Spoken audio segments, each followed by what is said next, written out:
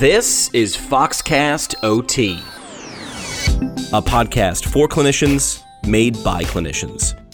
It's brought to you by Fox Rehabilitation. Find out more at foxrehab.org. Just introduce yourself. Tell everybody your name, what you get to do, and where you get to do it. My name's Liz Slaughter. I'm an occupational therapist in Summerville, South Carolina. Also a little bit of an author there, Liz. Just penned an article for us at foxrehab.org, and you can check that out under Fresh Fox content. The title, an important one, Depression in Senior Living Communities and the Role of Occupational Therapists. This is a big one. What made you want to pick this? Depression recently, even before COVID, has kind of been on my heart. And I just recently have been seeing it more and more in the senior living community. So I just thought I would do a little research, and I've just been kind of talking to my patients a little bit more. Mental health, a topic that's not really been addressed as much in the past few years, but now it's making headlines in the news, discussed more in classrooms and addressed more in healthcare. That's gotta feel good. How do you address it? How do you bring mental health to your clinical care with patients? So now that we have the depression survey that we have to answer in the MIPS, I think that is a great way for us to introduce it, right? So we have to do it.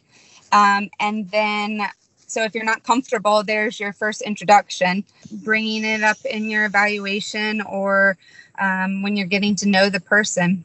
Senior living community, as you wrote, was a place that some individuals look forward to living one day because of all the friends that they'll meet, and other people view it as the beginning of an end. What are some things that you see in your work with older adults that really help to facilitate quality mental health improvement in places like this? I think what is very important right away is the plug with other residents. Right away, having people go down to meals, like not having meals in your room, having them get involved with activities. That's the most important right away. Get them out of their self-isolation.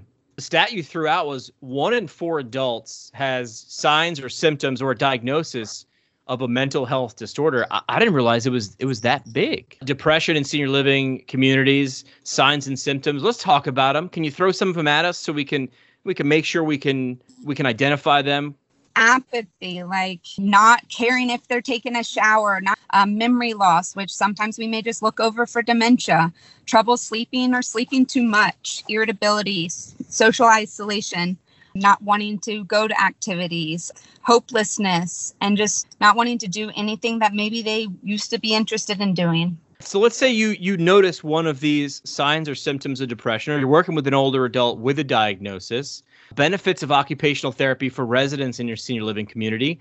What's your pitch? What do you say to a resident, an older adult, or a caregiver of how an occupational therapist can help in mental health? It depends. Like if I'm dealing with someone with this, I had someone in my assisted living who just didn't want to shower and they didn't want to get down for meals. And so just starting with feeling better with getting cleaned up, like let's get you dressed with some new clothes on just to feel better. And I always say, look good, feel good, right? Yeah.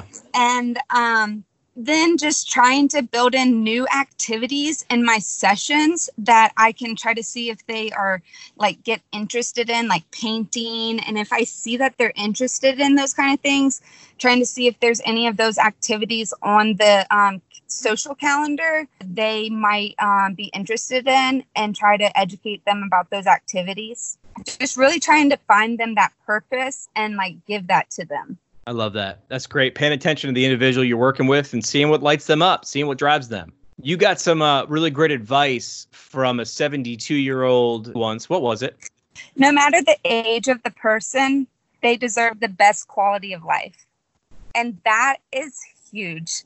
And, Jimmy, we just had a man who was 101 and he just passed away. And I can tell you that man, and I believe his family would say the same, had the best quality of life all the way to the end.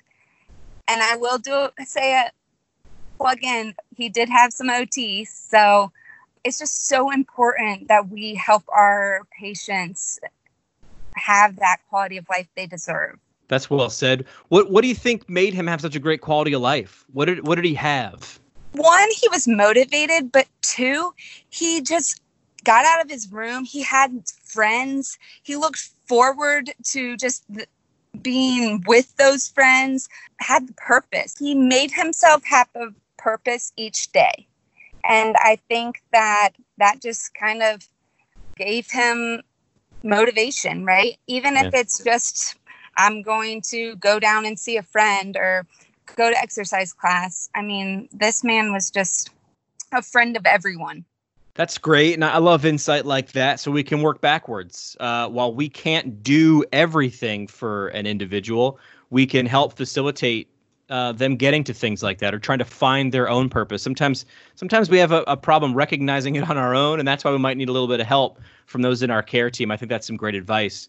We got a tradition here on the show, Liz. It's called your Foxtail. Why do you like working with older adults?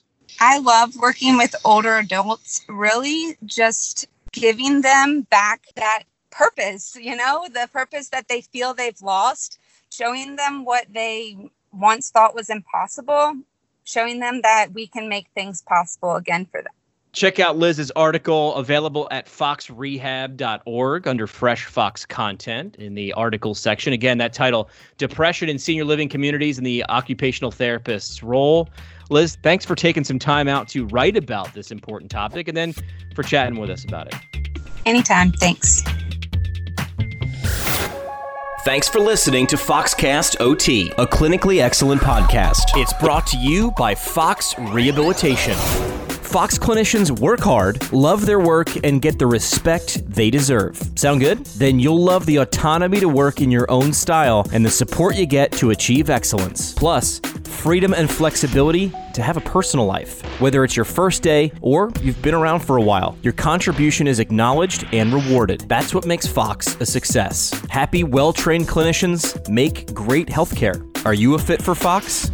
Find out now at foxrehab.org.